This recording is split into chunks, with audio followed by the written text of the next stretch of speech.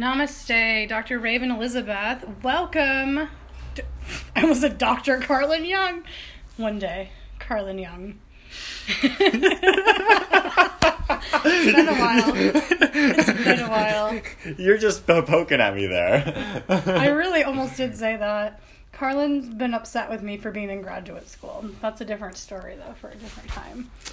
So I've had Carlin on here before, and we talked a little bit, just an introduction to astrology. And I wanted to check in with him today because last Friday my practice was going crazy. And I sent out some texts to some friends just being like, what's happening in the world? Energetically, astrologically, and everybody writes back, Venus went retrograde for the next 40 days. And I'm like, I don't know if that's helpful. So I wanted Carlin to first explain what our Venus sign kind of determines, means, does, all those things, and then what it means when it's retrograde. Welcome back, Carlin. Okay, so Venus in general is a planet that shows up for us that kind of sets our expectations of the ways that we like to give and receive love, and the spaces of that energy that we're attracted to.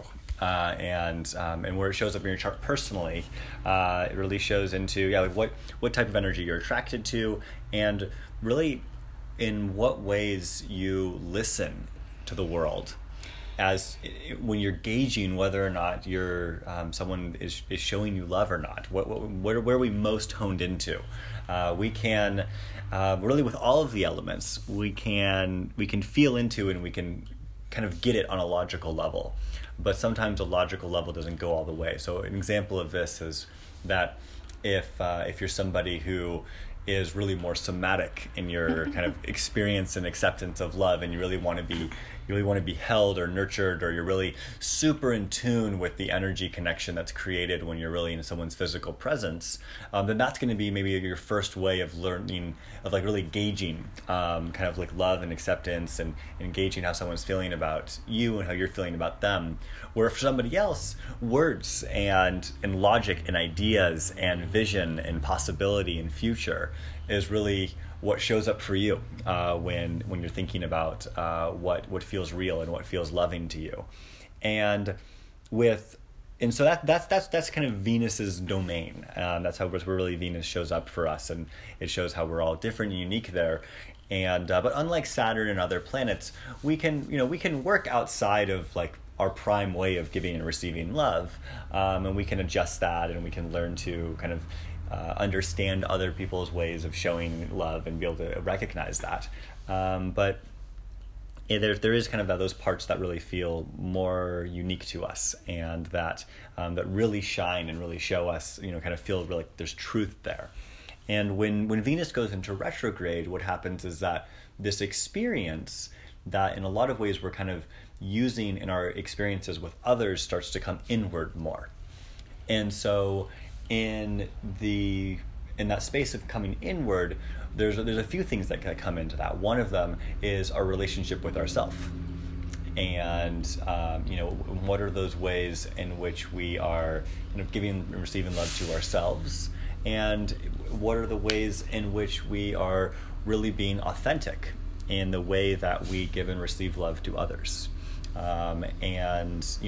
Retrograde is often a space of coming very strongly, and there can be this really big push towards authenticity, a really big push towards what's real. Venus can be, it's something that can be adjusted and even kind of faked or pushed this way or that way a little bit, where it's we all have a lot of practice kind of showing our love to people in multiple ways, whether or not it's coming from that kind of like core kind of Venus connection way that is, or just ways that we've learned, or ways that from society, or ways we've learned from someone that we love, and kind of figuring out what they like. And so with Venus in retrograde, it's really about both tapping in with kind of the more subtle space within ourselves around our wants and needs, and being clear around that within ourselves, and giving that to ourselves. And then the other part about it is really kind of checking in with the authenticity of how we're showing up for others and how they're showing up for us. And so that extra energy can lead to an extra sensitivity around recognizing whether or not someone is showing up in ways that are loving, that feel really authentic, or whether or not there's another, reason behind it. If they're, yeah. So anyways. I have a couple of follow-up questions, Please. If that's okay. Yeah. So, example for our listeners, my Venus is in Cancer, which is my sun sign. So what are some common characteristics for that type of person? Yeah. So Venus in Cancer is considered a water sign, the cardinal water sign. And what with Venus with water is it's really about the kind of tapping in and sharing an emotional, spiritual, kind of deeper connection space. Sounds familiar.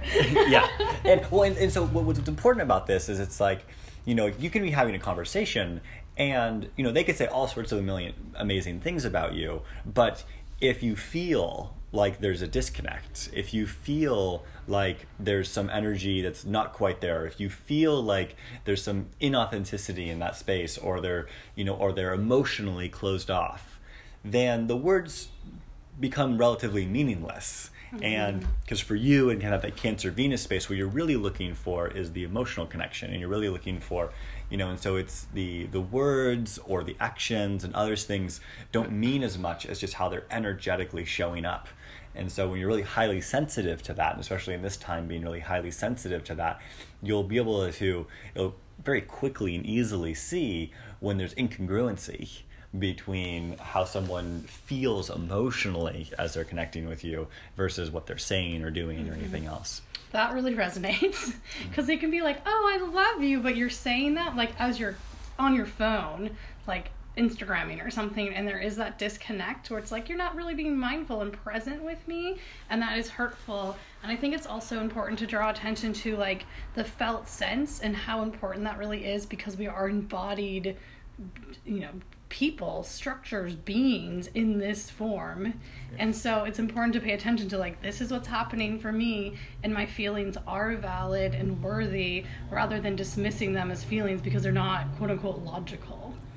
So. Yeah, and what you're getting at is a really good point here. One of the most powerful aspects of working with Venus is that Venus is it's a great opportunity to utilize charts to kind of enrich our relationships by learning about your partner and learning about what are the ways that they most naturally like to give and receive love. What are the ways in which you can engage them and be present with them where it's easiest for them to hear that subtle underlining message of, I'm there for you, I love you, I care about you. And, this is a space where, we can learn that about ourselves and get really good at asking that and kind of helping people understand the ways that we most that it's easiest for us to receive love, and also to learn about our partner and kind of learn what are the ways that we can show up for them where they feel most heard and seen.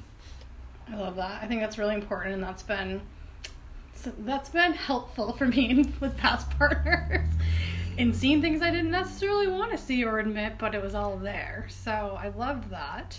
My other follow-up question is, can you just explain what retrograde means? Because it's thrown around so much, especially with Mercury, but we're not going into that today. That'll be another time. That's going to be a very long podcast. Yeah. So retrograde's an interesting one.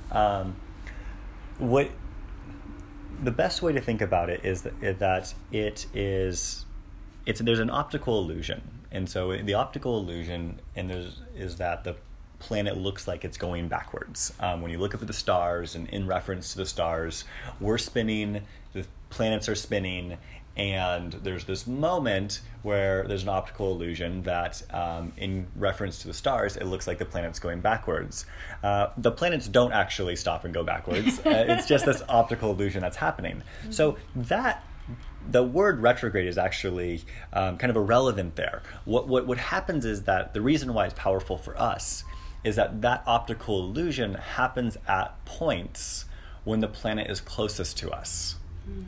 And so what's really happening is that there's moments when the planet gets really close to us. And so it's impact on our system is a little bit stronger in that moment. A really great example of this could be, when we're following the moon cycles, and when there's a full moon, like we feel that, and it really shows up. And with retrograde, it can be the same thing, where the energy that it holds and the way that it impacts us comes in stronger. And often when it comes in stronger, what it does is it then pulls a little bit out of our subconscious. And so that energy shows up in such a strong way that we become a little bit more conscious of some of the processes that are always happening anyways. And so it's not creating anything new for us. It's just coming in a way where it's a little bit easier for us to see what's happening kind of below the veil that we're experiencing, but not necessarily consciously exploring all the time. It's really creating that connection of psyche for us, of the unconscious to the conscious, and bringing that forward. So I love the imagery of the veil lifting and stepping into that liminal space. Yeah, and kind of like a meditation or a really good therapy session, it's an opportunity for us to kind of utilize some of that deeper exploration and incorporate that knowledge into how we want to consciously walk forward in our lives. I love it. Thank you for sharing. This is so helpful. And I don't think that what was happening in my practice on Friday was necessarily related to this, but it definitely brought it into my consciousness and my space to step into awareness. So it was meant to be. Well, and that's a good point too, which is that I think that, astrology it's a very complex and dynamic thing that has a huge impact on our lives, but it's not everything. And there's a lot of other impacts that show up. And I think that sometimes we, with systems, we kind of look for that, we look for that system that can just describe everything always and give all of the answers. And astrology is not that. And there's actually, that system, as far as I'm aware, doesn't exist yet. Yeah. And so it's, but when we do pay attention to what it does say, there can be a lot for us to learn. Yeah, it's a great tool. Thank you so much for sharing. Yeah, thank you. Thanks.